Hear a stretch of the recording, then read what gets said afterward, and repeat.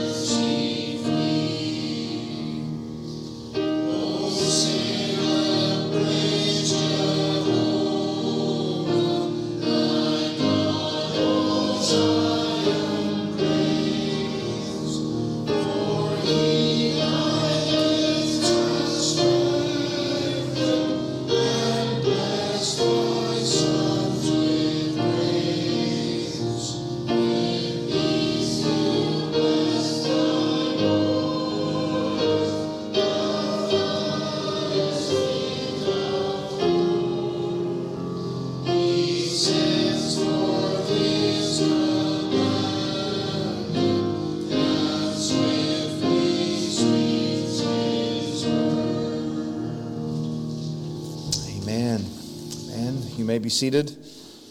And we're going to turn this evening in the Word of God to Matthew's Gospel, chapter 24, the 24th chapter of Matthew's Gospel. Matthew 24, we'll read from the verse 36.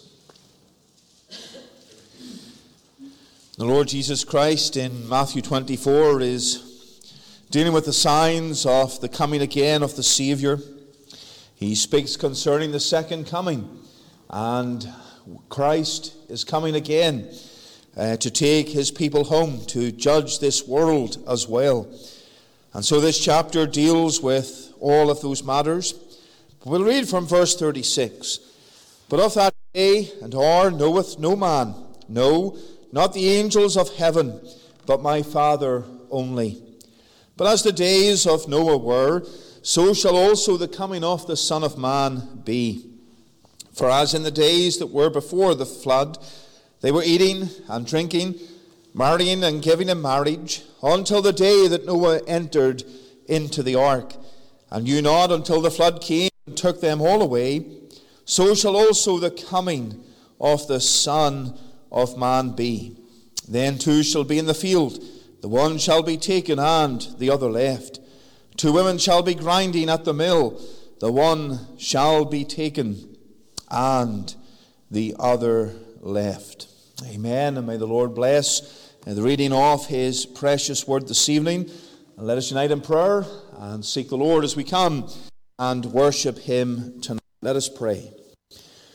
Eternal God, loving Father in heaven, tonight that we can be found in thy presence, and we thank thee we can lift our voices to thee, rejoicing in thee and in thy gospel, and in that great reality here that we have freedom to meet with thee, our God.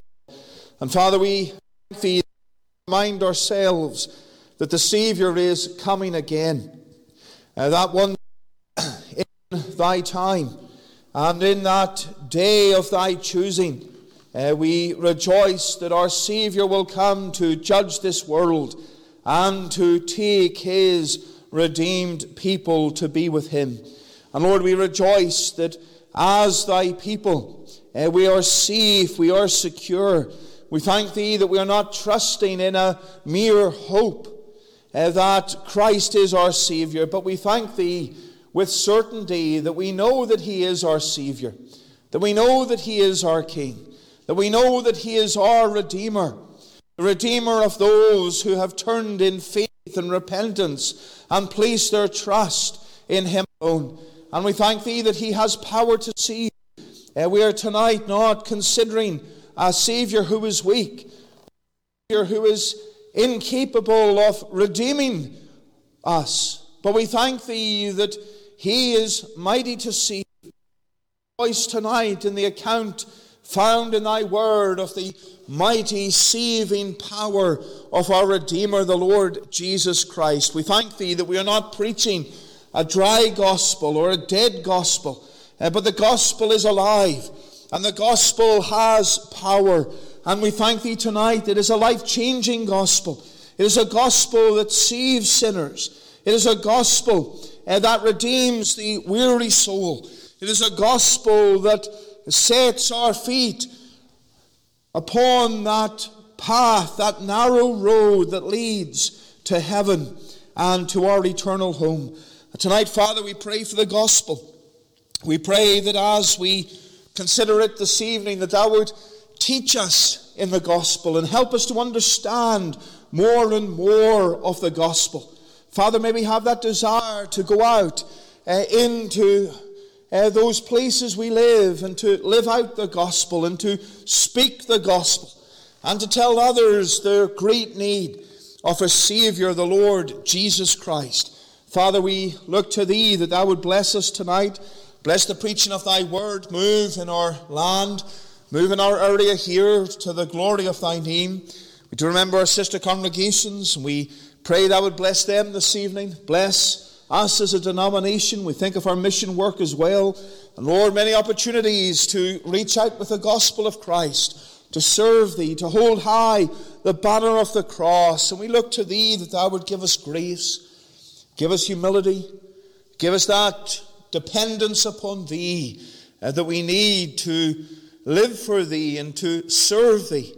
And Lord, may we not be ashamed of the gospel of Christ, for it is the power of God unto salvation to every one that believeth. And Father, tonight may we rejoice that the gospel that saved us is thy power. And we pray and look and desire that others too would know the power of Christ in his gospel. Father, we do look to thee this evening. We pray for thy hand to be upon us. thy hand to be upon us as a congregation. Bless us, keep us, help us to serve thee. We do remember those who are in need, and we pray that thou would be pleased to meet each one at the point of their need, glorifying thy name. We do remember the family conference that is planned for Labour Day, August, September. Lord, bless the plans. Bless our brother, the Reverend Wagner, as he comes to minister thy word. Lord, may it be a blessed time there in Williams Lake, worshipping together, fellowshipping together, as we consider the great truths of thy gospel. Lord, we look to thee for thy blessing, for thy hand to be upon us. Do us good, we pray, and glorify thy name. We ask for Christ's sake. Amen. Amen. We're going to turn again in our hymnals to the hymn 43. The hymn 43, O Saviour, precious Saviour, whom yet unseen we love. The hymn 43 will stand again as we sing, please.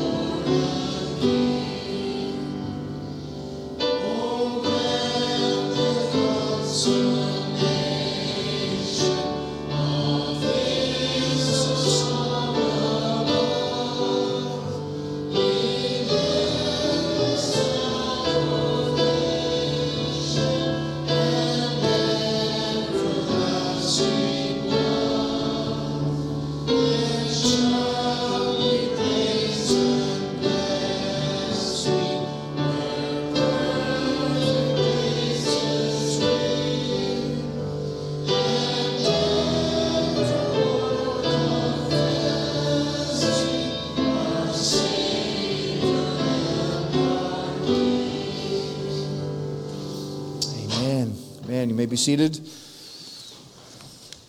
We're turning tonight in the Word of God to Genesis chapter 7. Genesis chapter 7.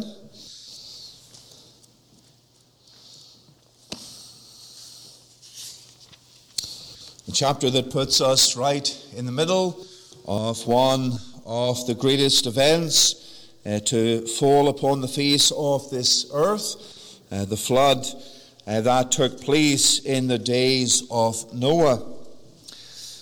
And in chapter 7, the ark has been built, and Noah is entering that ark for the salvation of himself and his family. And we'll read from verse number 1. Genesis 7, verse 1, let us hear the word of God. And the Lord said unto Noah, Come thou, and all thy house into the ark, for thee have I seen righteous before me in this generation. Of every clean beast thou shalt take to thee by sevens, the male and his female, and of the beasts that are not clean by two, the male and his female. Of fowls also of the air by sevens, the male and the female, to keep seed alive upon the face of all the earth. For yet 7 days, and I will cause it to rain upon the earth 40 days and 40 nights. And every living substance that I have made will I destroy from off the face of the earth. And Noah did according unto all that the Lord commanded him.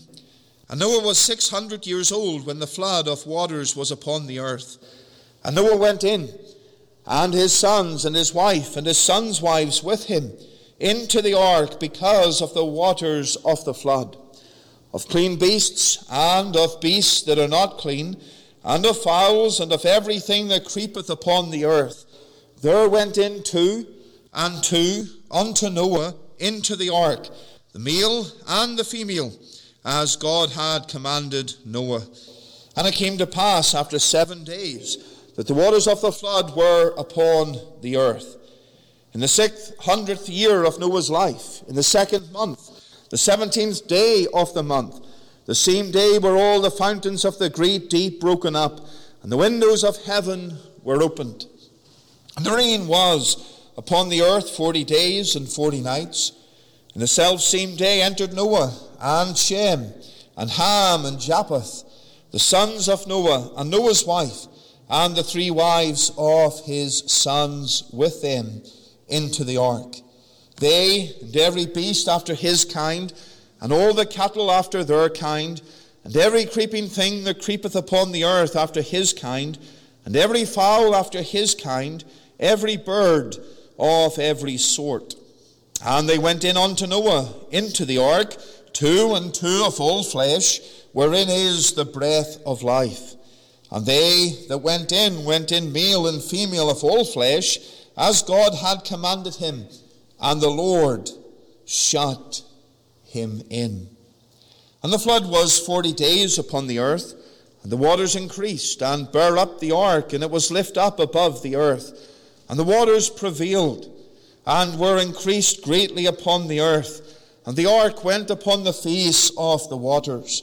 And the waters prevailed exceedingly upon the earth, and all the high hills that were under the whole heaven were covered. 15 cubits upward did the waters prevail, and the mountains were covered. And all flesh died that moved upon the earth, both of fowl and of cattle, and of beast, and of every creeping thing that creepeth upon the earth, and every man, all in whose nostrils was the breath of life, of all that was in the dry land, died.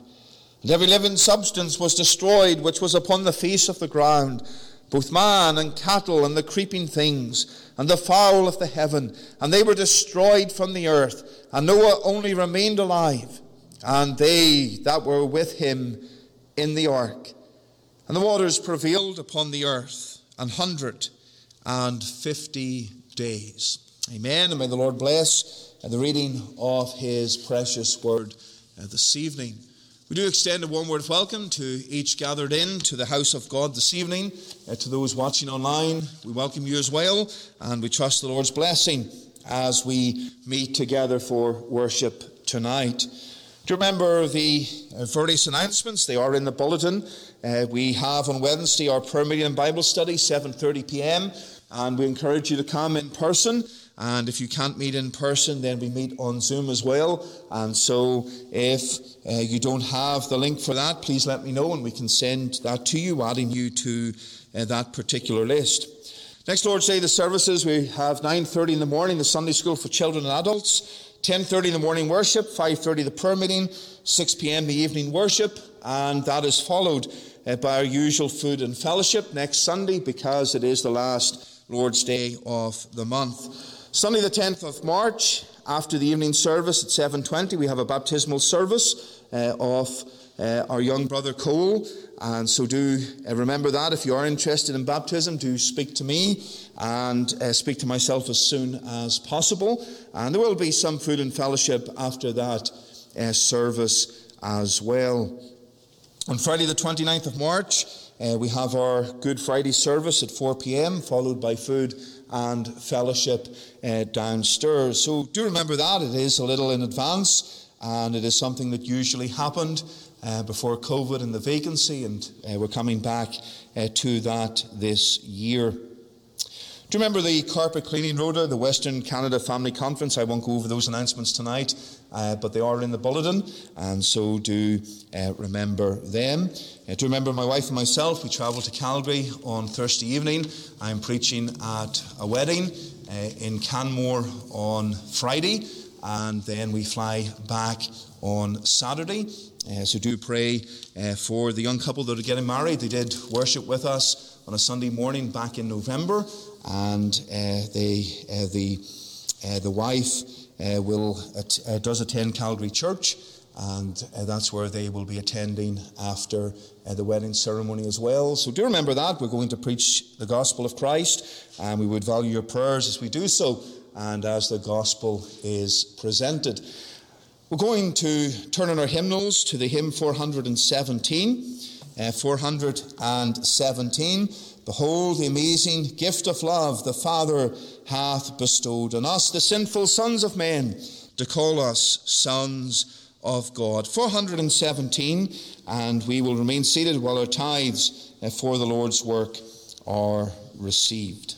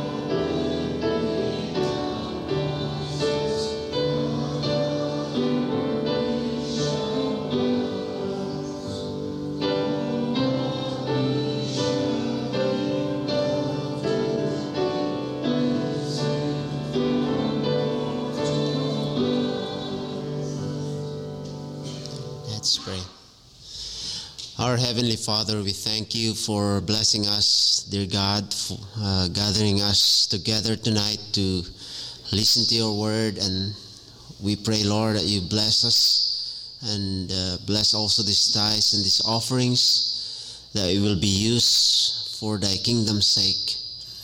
Be with our pastor as he preach. Help him, Lord, to preach with boldness and with authority from you, O God. We pray this in the name of the Lord Jesus Christ. Amen. Well, let's stand to sing. I will sing verse 4, verse 5, verses 4 and 5 of 417.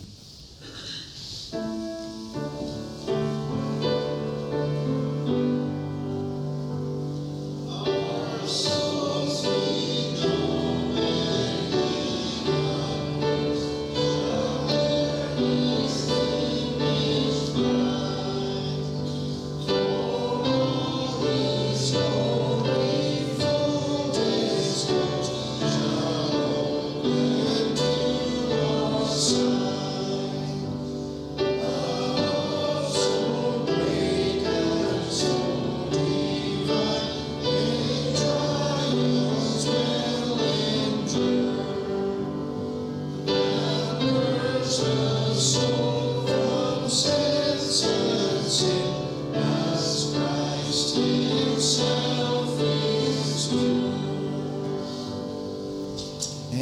and you may be seated.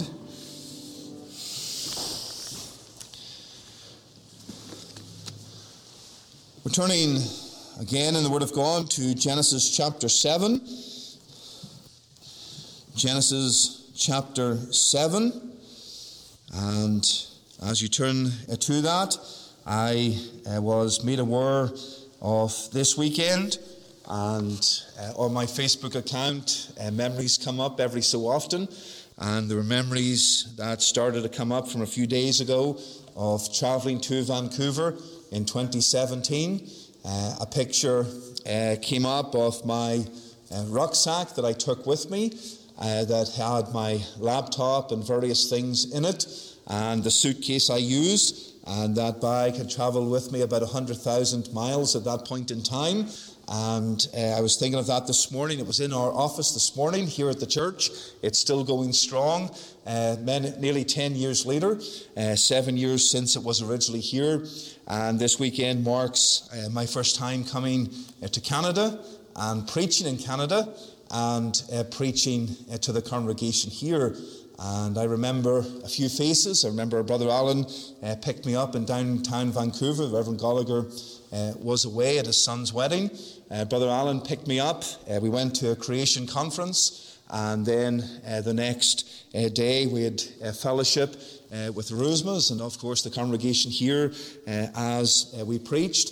And then the Reverend Gallagher came back the next day, and I ended up going across then, which was the original plan all along, to preach in Victoria. But it was good at that time to come and to see the work here and to be with you. And little did we know what the Lord had in store in the future. Certainly I had no idea myself, but it was a blessing to be among the people of God. And that was 7 years ago this particular weekend. And so it's good to reflect upon that and look at the mercies of God and the leading and guiding of God over that time. And that was still, I think, about 2.5 years before I met my wife as well, as my very first time coming to Canada. And I had, various views about that. As I've said before, the driving on the wrong side of the road. I was glad to get home, but I remember still struggling when I got home of driving on the wrong side. I went to take a turn to see a lady in the church I assisted in, and I almost ended up in the right lane of the road going up to her house instead of the left lane, which is the proper lane in the United Kingdom. And so it took me a little while to get Canada out of my system. I'm dreading going back to Ulster anytime soon, because I've been driving around here for 4 years now, and I'm pretty much rooted on what you would say is the right side of the road and what we would say in the United Kingdom, the wrong side of the road. But we trust that if that ever happened, the Lord would bless. But I've got used to it, and it's a great joy and privilege to be here and reflect back 7 years ago and thinking, little did we know where the Lord would lead and guide us. But his ways are not our ways, his thoughts are not our thoughts. And we'll come to the Word of God this evening then. Genesis chapter 7, the verse 1. And it says, And the Lord said unto Noah, Come thou and all thy house into the ark, for thee have I seen righteous before me in this generation. And the Lord said unto Noah, Come thou and all thy house into the ark, for thee have I seen righteous before me in this generation. Amen. Let us unite together and let us pray. Our eternal God and loving Father in heaven, we thank thee we can come to thee tonight. We thank thee that we can consider thy precious word, and we can rejoice in the great gospel truth that is found woven throughout all the story of Noah and the flood.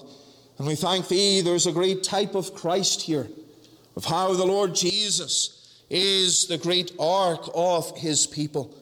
Father, we rejoice that we can be here to preach thy word. We have reflected back on 7 years ago and marvel at how thou hast led and guided ever since. We thank thee we can come and worship thee this evening together, to preach thy word, to consider thy truth together. And we pray that thou would bless, and that we would tonight have that love, have that desire to hear the word of God, not merely words that may have been prepared in a study, but Lord, words that will be driven into our hearts by thy Spirit. May we desire thy Spirit to speak to our hearts this night, to preach to us, and to apply thy precious word. Lord, give us help, we pray. We depend upon thee, and we rest upon thee for help and strength tonight for the preaching and hearing of thy truth. Bless us, do us good. We pray for Christ's sake. Amen. Amen.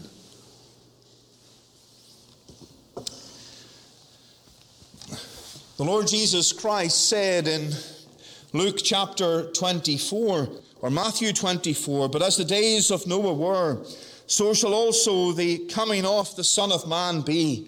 For as in the days that were before the flood, they were eating and drinking, marrying and giving in marriage, until the day that Noah entered into the ark." And the Lord Jesus Christ is emphasizing here that the wickedness of man in the days of Noah, and the fact that his life was spent focusing upon the enjoying the desires of the flesh, was something that marked those days and will mark the days that are to come, the last days, those days that perhaps we can say that we are living in. The Apostle Peter reminds us in 2 Peter 3 that while men will mock the thought of the coming again of the Savior, they will mock that. They ought not to mock, because God has sent judgment before.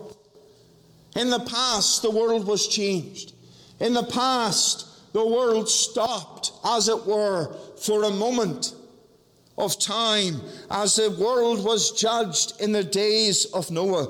God has sent judgment before. God has judged the world before. And the great message that comes out of the story and account of Noah and the flood and the ark is this: that God, in his time and in his season, will do it again for the last time. There is no doubt that in the days of Noah, as revealed by Holy Scripture, there was much sin and much wickedness. The reformer John Calvin describes it as such. Men were immersed in their delights and pleasures. They were like animals, he said, for their lack of restraint, in their whoremongering, in their drunken escapades and other acts. Their scorn for God, their godlessness, their idolatry, their extortions, and their tyrannical deeds dominated everything held sacred. There was much wickedness going on, and we can see, well, is John Calvin talking about today? The Savior, is he talking about today? Most certainly he is. The wickedness that we see around us reflects that which took place in the days of Noah. And one of the great causes of this wickedness in Genesis chapter 6 is the failure of discernment about marriage. Genesis 6 verse 2, that the sons of God saw the daughters of men that they were fair, and they took them wives of all which they chose. There was a wickedness here. And wickedness was the fruit of marriages that were entered into without any thought of God. The importance of matrimony, the importance of marriage, and its godly purpose, and its pointing to the Lord Jesus Christ and his love and his death for his church was not considered whatsoever. It was a foreign and alien concept to them. And we find that men did not discern. The sons of God saw the daughters of men, not that they were sinners, not that they were ungodly, not that they were individuals that they should separate from, but rather they were fair, they were beautiful, and they took them wives of all that they chose. Man continued in a downward spiral, and he mixed together what God had set apart for himself and what God had separated unto himself. The sons of God and the daughters of men and the offspring had no thought of God nor any knowledge of what was right. Book of Proverbs tells us that the way of a fool is right in his own eyes. The way of a fool is right in his own eyes. And how true that is. We all believe we're right on some things. We all believe, or some of us may believe, we're right on everything. The way of a fool is right in his own eyes, and the fool will say he is right. But yet, reality tells us that often the fool has it wrong. He's relying upon himself. And we can think we're right about so many things. And tonight, if you're in your sin and you're not trusting the Savior, you can think your way and your path is right. It's not God's way. It's not God's path. It is your path, and you may think it is right, but it is the way of a fool because it goes outside what the Word of God tells us. There is a standard that man sets up for himself that is fluid and always changing. No fear of the Lord. God's standard is rigid and it is firm, and it does not change. When we come to Genesis 6, these individuals should have been calling upon the Lord. They should have been worshiping Him as families. They should have realized that others had been set apart as the Lord's people.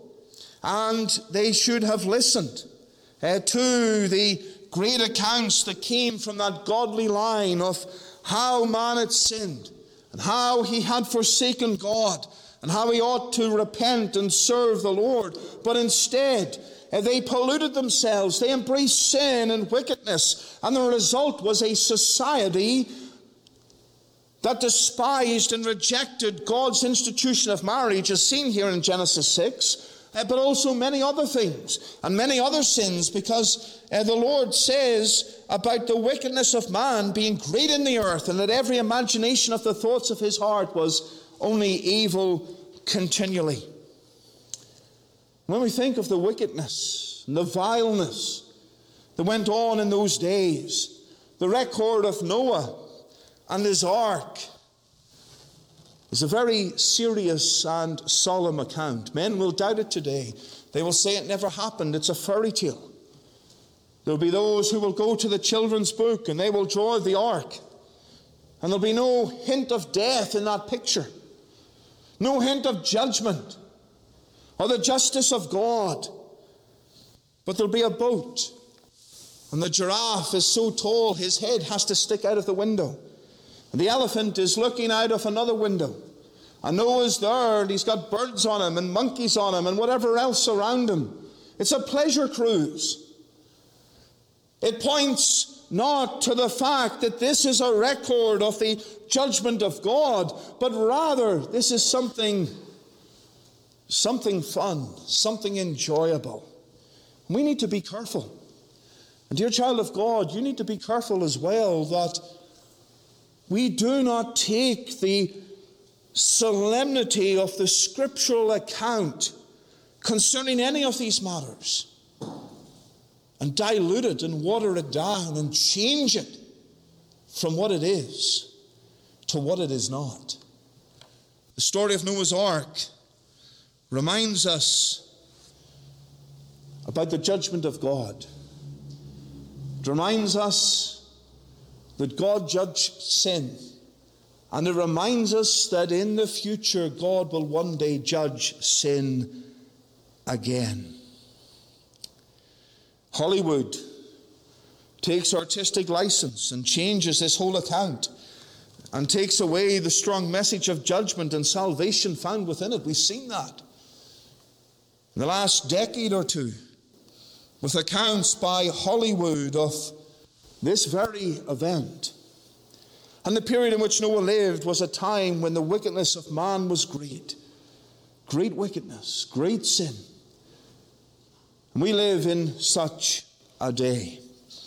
We live in such a day. But in the midst of it all, God is gracious. God provides a way of salvation. He speaks to Noah and tells him to build an ark to the saving of his house. For 120 years there was God's mercy in constructing the ark, the way of salvation, in preaching.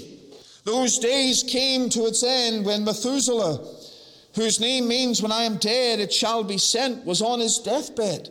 And God comes here in Genesis chapter 7. Methuselah is believed to have died the year the flood came. And God comes to Noah. And Noah, guided by the Lord, had prepared the ark to the saving of his house. And the Lord comes and offers a merciful invitation to him and his family. Come now, and all thy house into the ark. And as we meet at worship tonight, we all have different needs. Different needs as families. Different needs as individuals. Needs in the workplace and needs in the business. Needs in the home. Needs within the church. But there is a need that we all have, and that is a spiritual need. And some of us, that need has been met by Christ. And that need has been resolved. And we've entered into the ark that is a picture of Christ. But for others, that spiritual need remains. And though you hear about it, and though you consider it, that need still remains. And that invitation is there. Come thou into the ark. There is no assurance for you, because when the judgment of God comes upon the sinful world, the believer is in the ark of Christ. But where are you? And the spiritual situation that we find ourselves in is typified by what we have in the book of Genesis and Noah and the flood. We have God shutting the door. We have the judgment coming down. We have the waters rising. We have men. And we have women. We have young people and children who'd never trusted Christ. They're not in sitting down with Noah having a cup of tea while outside the world is perishing. They're part of the world that is perishing. The door has been closed. It is too late. And as the waters come down and as the waters rise, they face the wrath of God for their sin and for their rebellion. But there is mercy, because God prepared an ark for the saving of Noah and his family. And so tonight, I want us to consider very simply, come into the ark. Come into the ark. And firstly, I want you to see, come, because it is necessary for your salvation. Come, because it is necessary for your salvation. One of the greatest words in the gospel is that simple word, come. Come unto me, all ye that are weary and heavy laden, and I will give you rest, the Savior said. Here in Genesis 7, for Noah to be saved, he had to come. He had to come into the ark. God was not telling him to leave, to go. God was telling him to come. Come unto me. Come unto the place of refuge. Come unto that place where there is safety for your soul. And this is a solemn invitation here.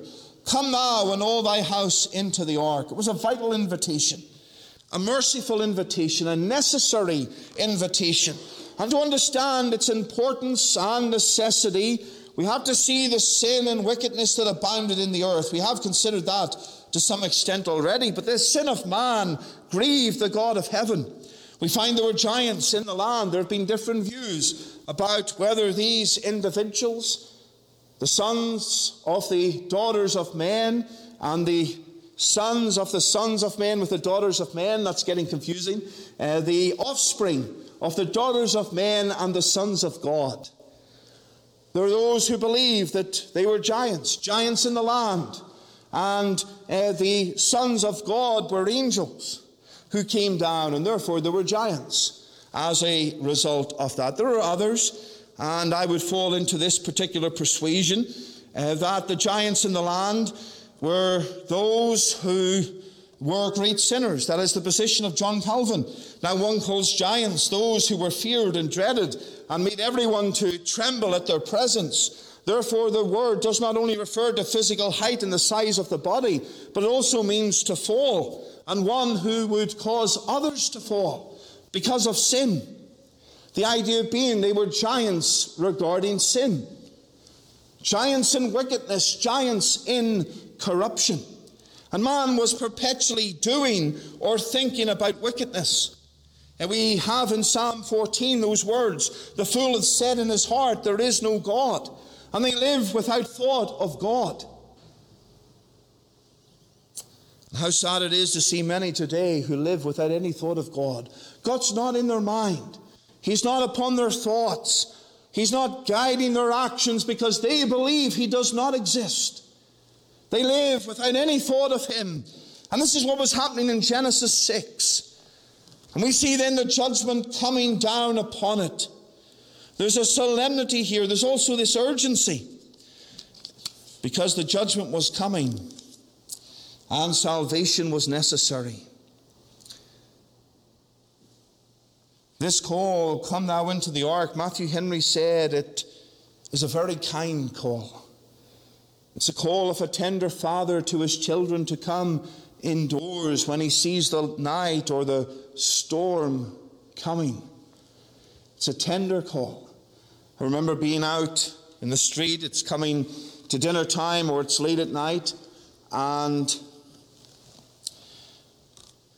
my mother used to call. She couldn't text in those days because we didn't have cell phones back in the 1990s.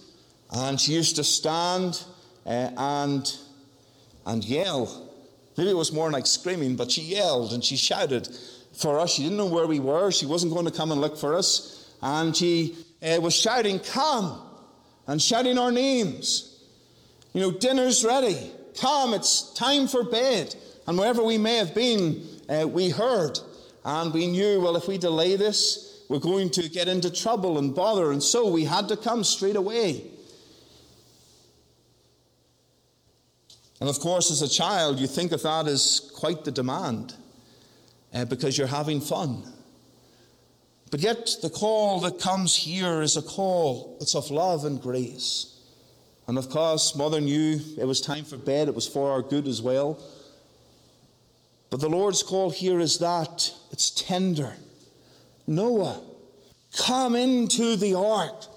Come into that place of safety. It's necessary for you to come because of sin and because of the judgment that is coming upon the world. It's a loving call. It's a loving call. And we're reminded here in Genesis 6 verse 3, the Lord said, my spirit shall not always strive with man, for that he also is flesh, yet his days shall be 120 years. The day was coming when God's mercy would end. The day is coming tonight to those who are in their sins, that God's mercy to you in life and in your breath and in gospel privileges and hearing the great news of salvation, that will come to an end. The day was coming. As God said, men would die for their sins. Men would die for their sins. There was a need to come. If Noah had ignored this call, what would have happened? He would be outside the ark. He would have perished. He would have perished. And the cry goes forth in the gospel, come, it is necessary for you to come to Christ. It is necessary for you to come and accept this tender call from the Savior, because judgment is coming. Judgment is coming. And without Christ, your soul will be lost. Why did the Savior come into the world? To save sinners. The time is coming when it will be too late. And what does God say? In Genesis chapter 6, He speaks about 120 days. 120 days. And there is an acknowledgement here that man is limited. Man is limited. That's the life expectancy of man here in this particular chapter. 120 days and judgment will be coming. Judgment would come. And what a reminder that is, that we are flesh. That one day we will die. Our days are limited. Our days are limited. We may think we could live forever, but that is not the case. Life is so short and so sudden. Death can come so suddenly. Or do you think of your limit tonight? Have you thought that one day the end will come? One day, as the Word of God says, you've had that time to be born. One day that time to die will come. And what if your soul, is it ready? Is it ready to meet the Savior? Are you ready to go home with the Lord? What a warning there is. This invitation goes forth because it is necessary. It is necessary. And that is the great message of the gospel. Enter into Christ. Enter into the ark of Christ, or be lost. When we think of the flood, and the flood coming upon the earth, it came in the 2nd month. There was freshness and life was abundant. There was no evidence of destruction coming. The only strange thing for those around Noah was that he was building an ark, that he was preaching that the end was coming, but yet he was looking. You could look around, and where's the evidence? There is no evidence. Life was continuing, and life continued for 120 years. And entering into the ark, it looked like leaving life behind and entering into death. And how many think of that? Leaving this world, and leaving the sin of this world, and leaving the great social life you can have in this world. It feels like you're leaving life behind and you're entering into Christ. And well, Christians have to go to church, and Christians read their Bible, and Christians pray, and Christians don't do these things. And they don't engage in these sins, and maybe it feels that you're leaving life behind and embracing death by accepting Christ. Your life is over in your mind. Oh, how true that isn't. It's lies. It's a falsehood. And we can think of that with the ark. They would have thought, well, if we go into this ark, everything looks normal, everything looks fine. But as they went in, there was life inside the ark, there was death outside. And though the ark, in the minds of those who did not believe, looked like death, it was life. It was life. And Christ, and living for Christ, may not be attractive to you, but it is the way of life. And when you know the Savior, and you're redeemed by the Savior, and you know Him as your Master and as your King, you'll see it is a way of life, a way of peace, a way of blessedness, walking in His ways, being fed by Him. Come, because it is necessary for your salvation. But secondly, I want you to see, come because all is prepared for your salvation.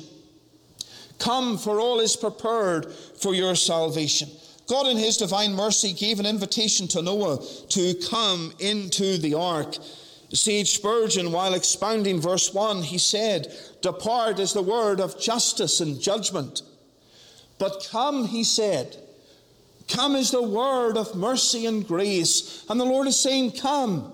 Come. It's like the king in the parable that Christ spoke of. Come, for all things are ready. Come, for it is all prepared. Come, because salvation and everything that you need and everything that needs to be done for salvation is ready. Is ready. The sinner will be told to depart forevermore, but the saint will be told that word of compassion and love and mercy. Come. Come, for everything has been prepared. This was a personal invitation to Noah. It was all prepared.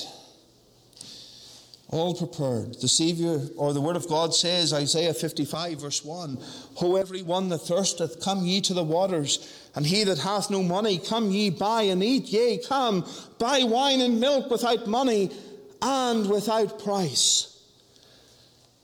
Oh, what a picture of that salvation we have here in the salvation of Christ. Come and buy and eat.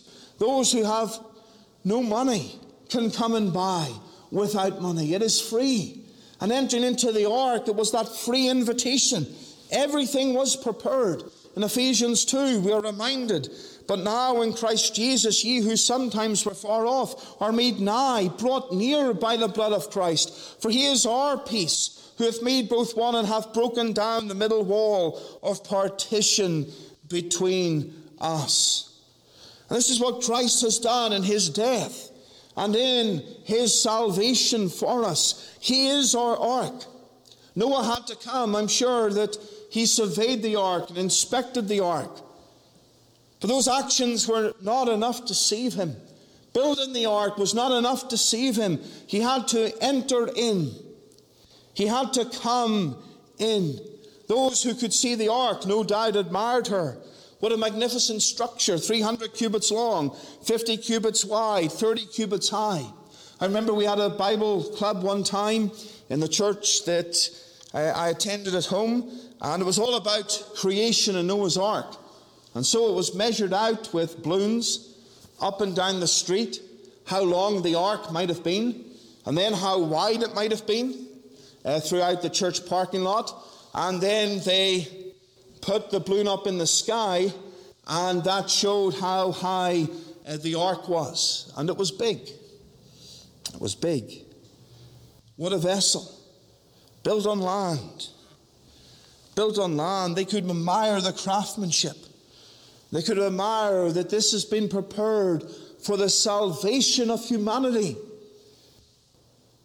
But yet there could be no salvation for them if they just admire. And tonight you can admire the ark of Christ. You can look at the church and see the great blessing that the church is, and look at the Savior and his love and his grace and his mercy. But if there is no repentance and faith in entering into the ark, how can there be salvation? How can there be salvation? It was prepared. And Noah had to enter in. And as Noah went into the ark, how do you walk through a door? Well, you put one foot in, and then the other foot follows. But Noah either had to go in or stay out. If you were to go out of church tonight, and you stopped with one foot inside and one foot outside, and I came to close the door, I'm not going to be able to close the door. You're stuck in the middle. You're stuck in the middle. Decide to go out or decide to stay in, but don't stand blocking the door. That's what some might say. You're either in or you're out. And Noah here, he had to go in, and God had to shut the door.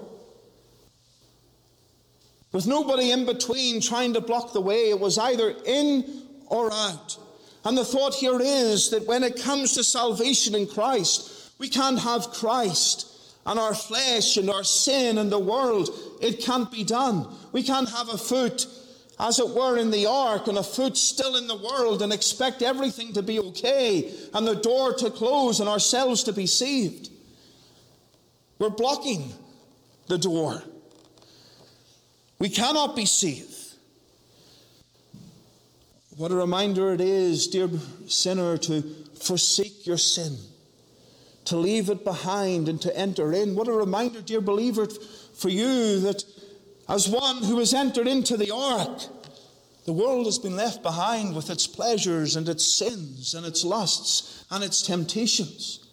There is a path now for Christ, living for the Savior, not living in this world, not having your foot in the world and clinging, as it were, to Christ to try and have the best of both worlds. It cannot be done. It cannot be done. It is one or the other. A man cannot have two masters. Two masters. Noah had to come, and it was prepared. All had been done. God had given the plan. God had given the direction. God had given him the instructions there in Genesis 6. And the Lord has provided for our salvation through Christ. The Savior died upon Calvary. He shed his blood. He finished the work. Oh, that you would enter in to that ark that has been prepared. If you were on a ship that was sinking, in order to be saved, you must enter into the lifeboat. If you stay in the lifeboat, you go down with the ship. Let's consider there's enough lifeboats. We know a circumstance in history where that was not the case. But there's enough lifeboats. The men don't need to be brave and let the women and children go first. They can go on the lifeboats. And so there's room for all who come, all who step into the lifeboat. Or would you not step in? Who would want to go down with the ship when there is a way of safety and salvation open to you? And there's a way of safety and salvation because this world is sinking in sin and will be destroyed. And if you stay outside of the lifeboat, you will perish. The hymn writer said, come to the ark, come to the ark. To Jesus come away. The pestilence walks forth by night, the arrow flies by day. Come to the ark.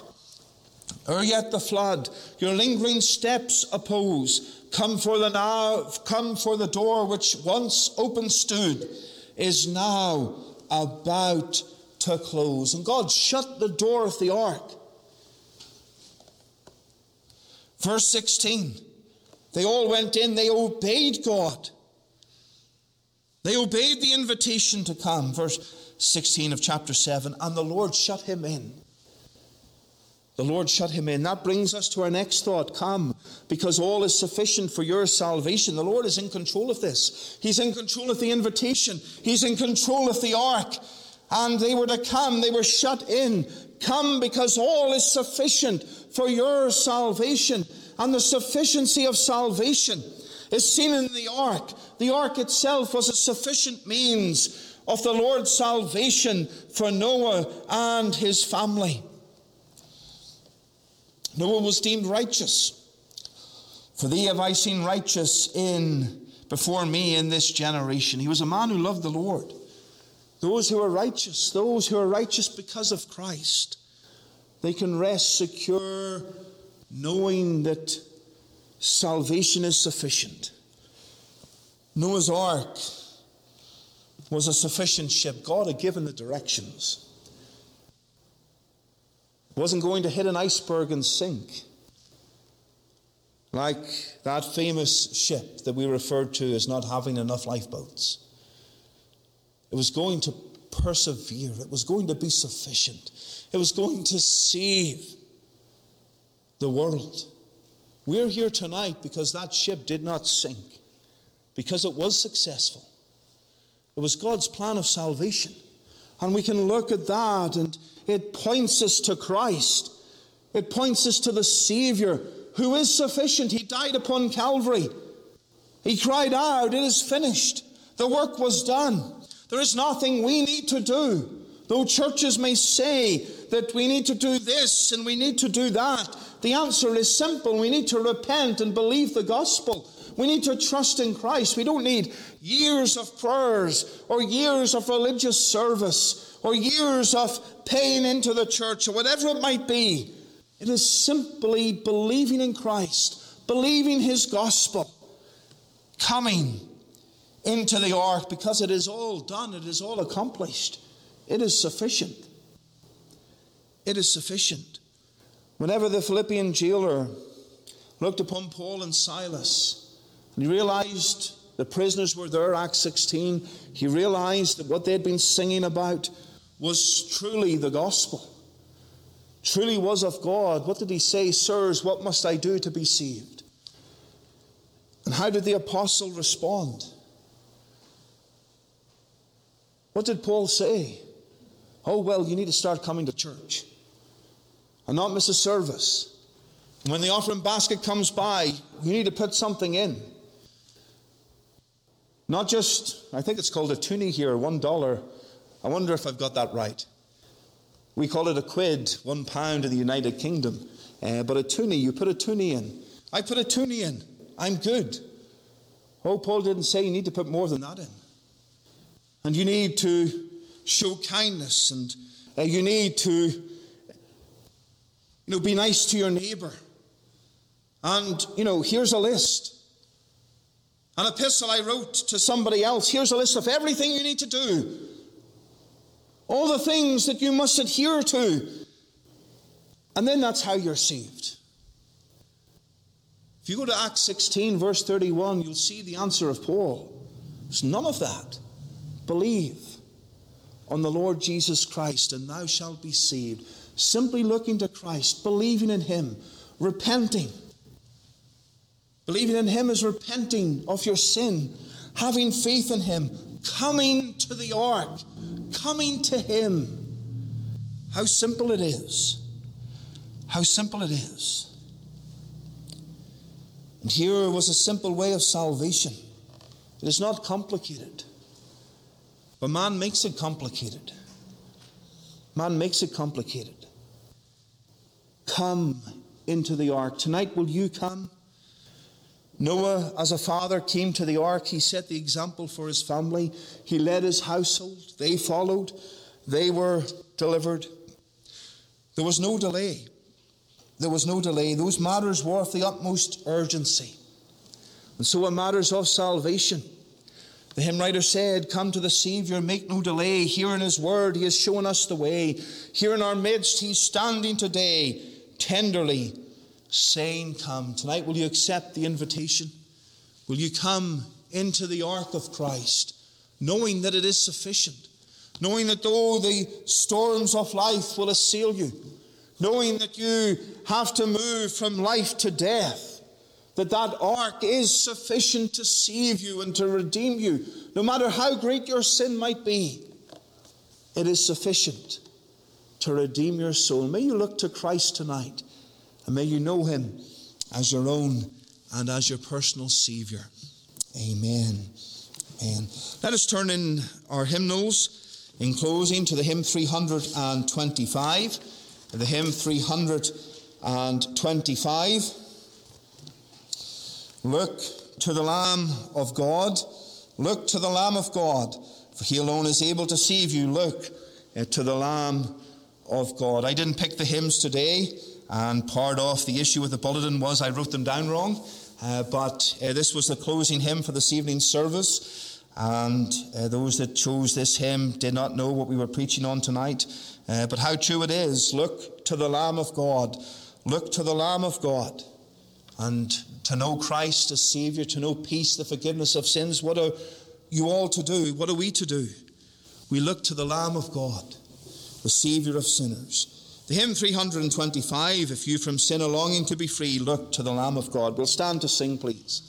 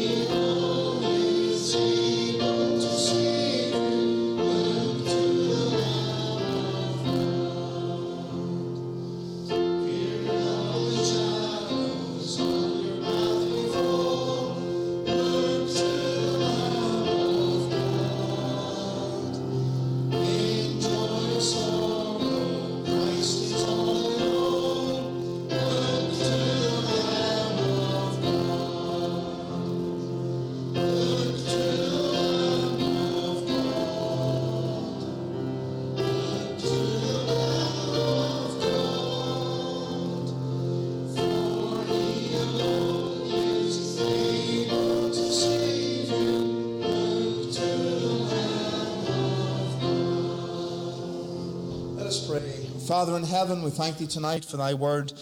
We thank thee for the wonderful and simple message of the gospel. We thank thee Noah obeyed, and he did come into the ark. And Father, we pray this evening for those outside of the kingdom of God, that they would indeed come into the ark and make sure of their soul's salvation. Lord, bless us this week. Give us opportunities to serve thee and to evangelize for our Savior. Give us opportunities to, in all that we do, to glorify thy name.